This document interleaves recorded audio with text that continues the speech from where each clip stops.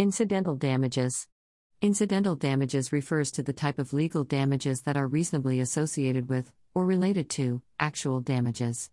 In American commercial law, incidental damages are a seller's commercially reasonable expenses incurred in stopping delivery or in transporting and caring for goods after a buyer's breach of contract, UCC Sec. 2-710, or a buyer's expenses reasonably incurred, for example, searching for and obtaining substitute goods. UCC Sec. 2-715-1.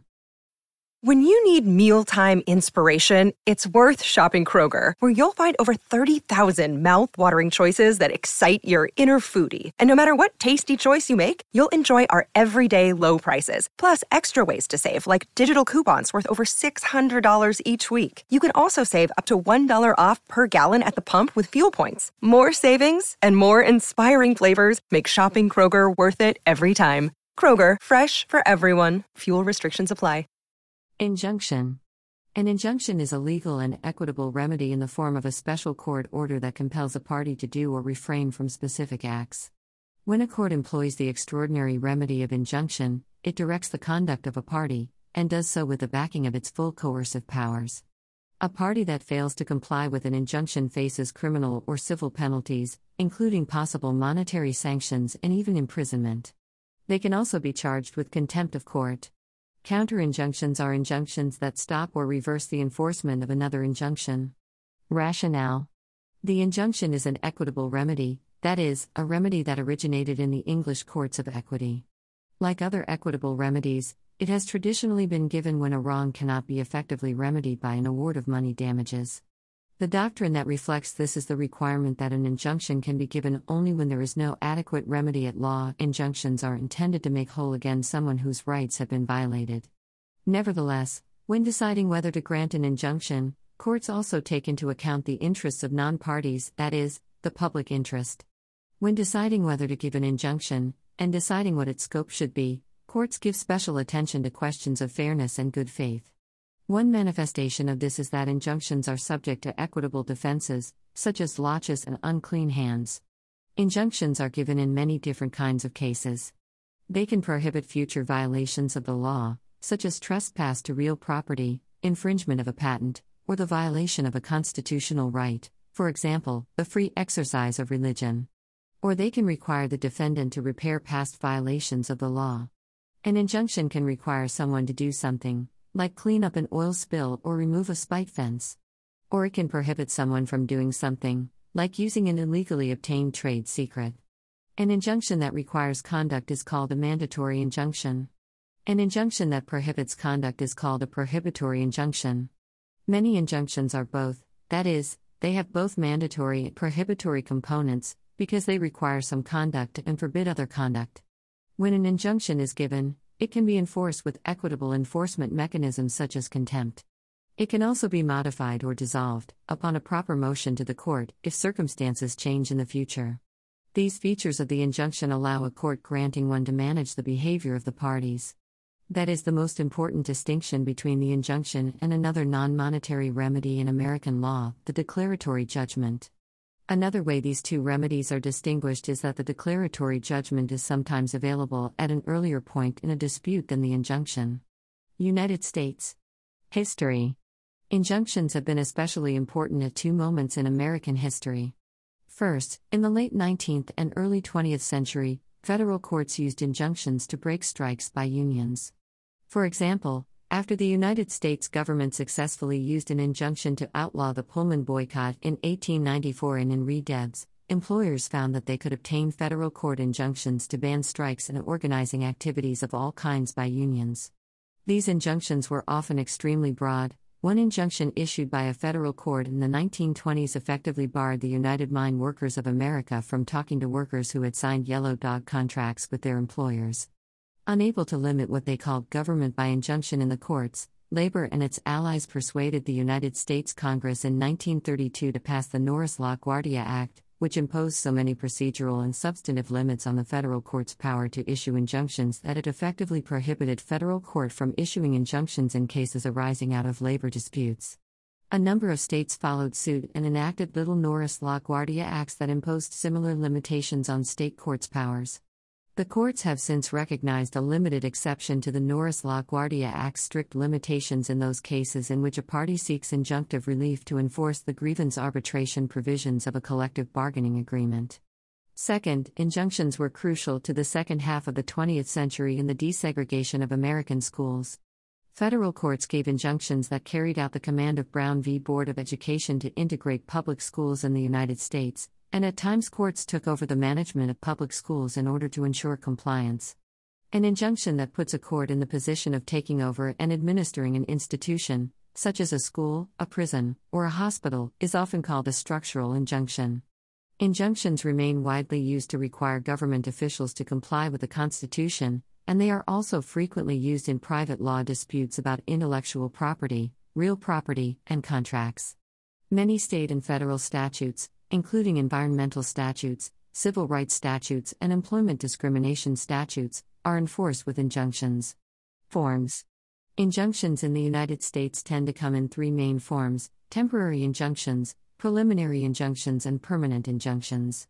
For both temporary restraining orders and preliminary injunctions, the goal is usually to preserve the status quo until the court is able to decide the case.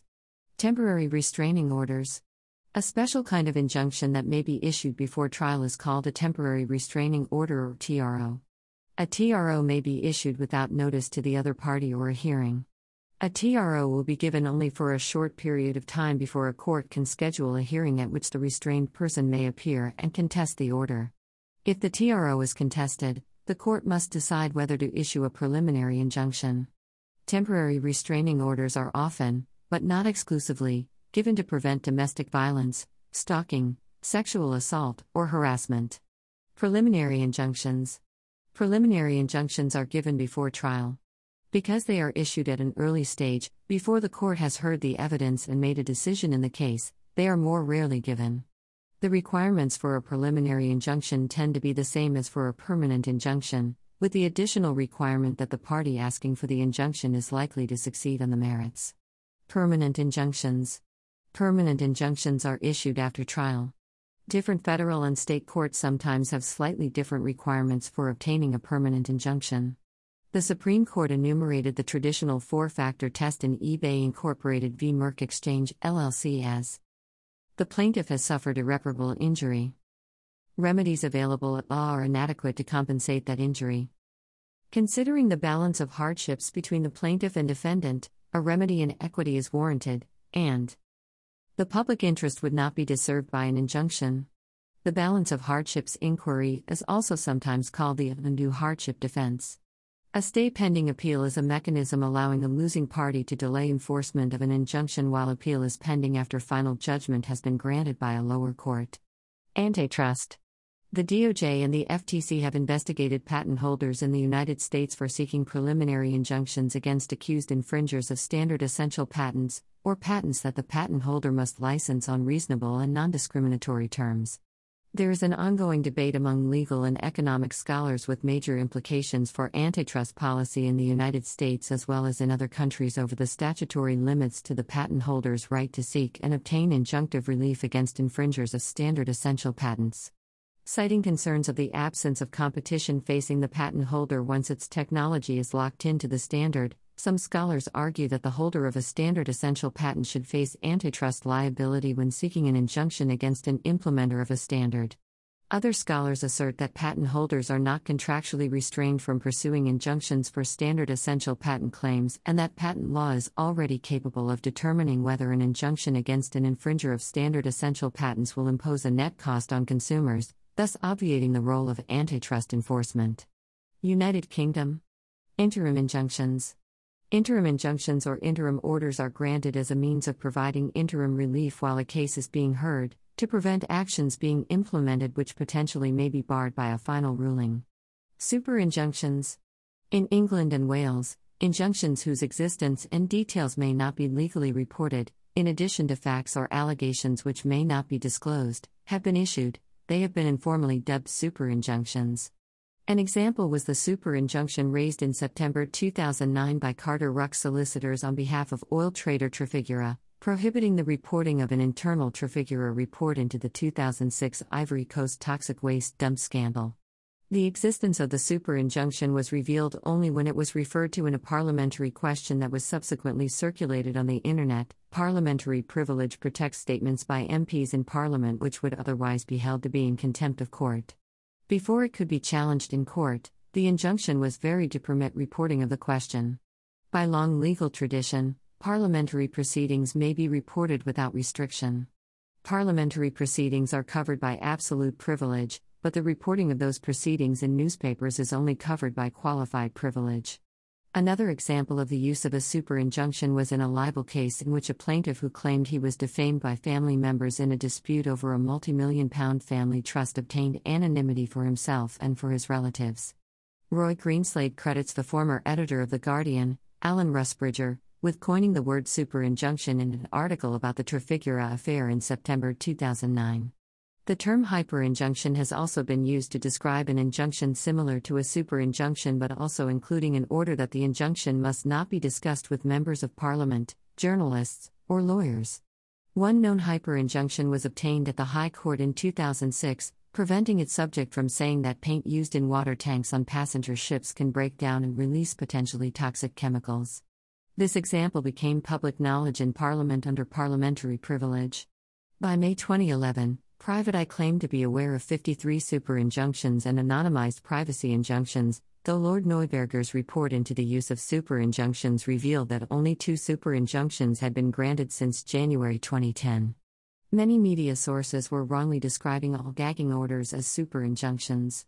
The widespread media coverage of super injunctions led to a drop in numbers after 2011, however 4 were granted in the first 5 months of 2015.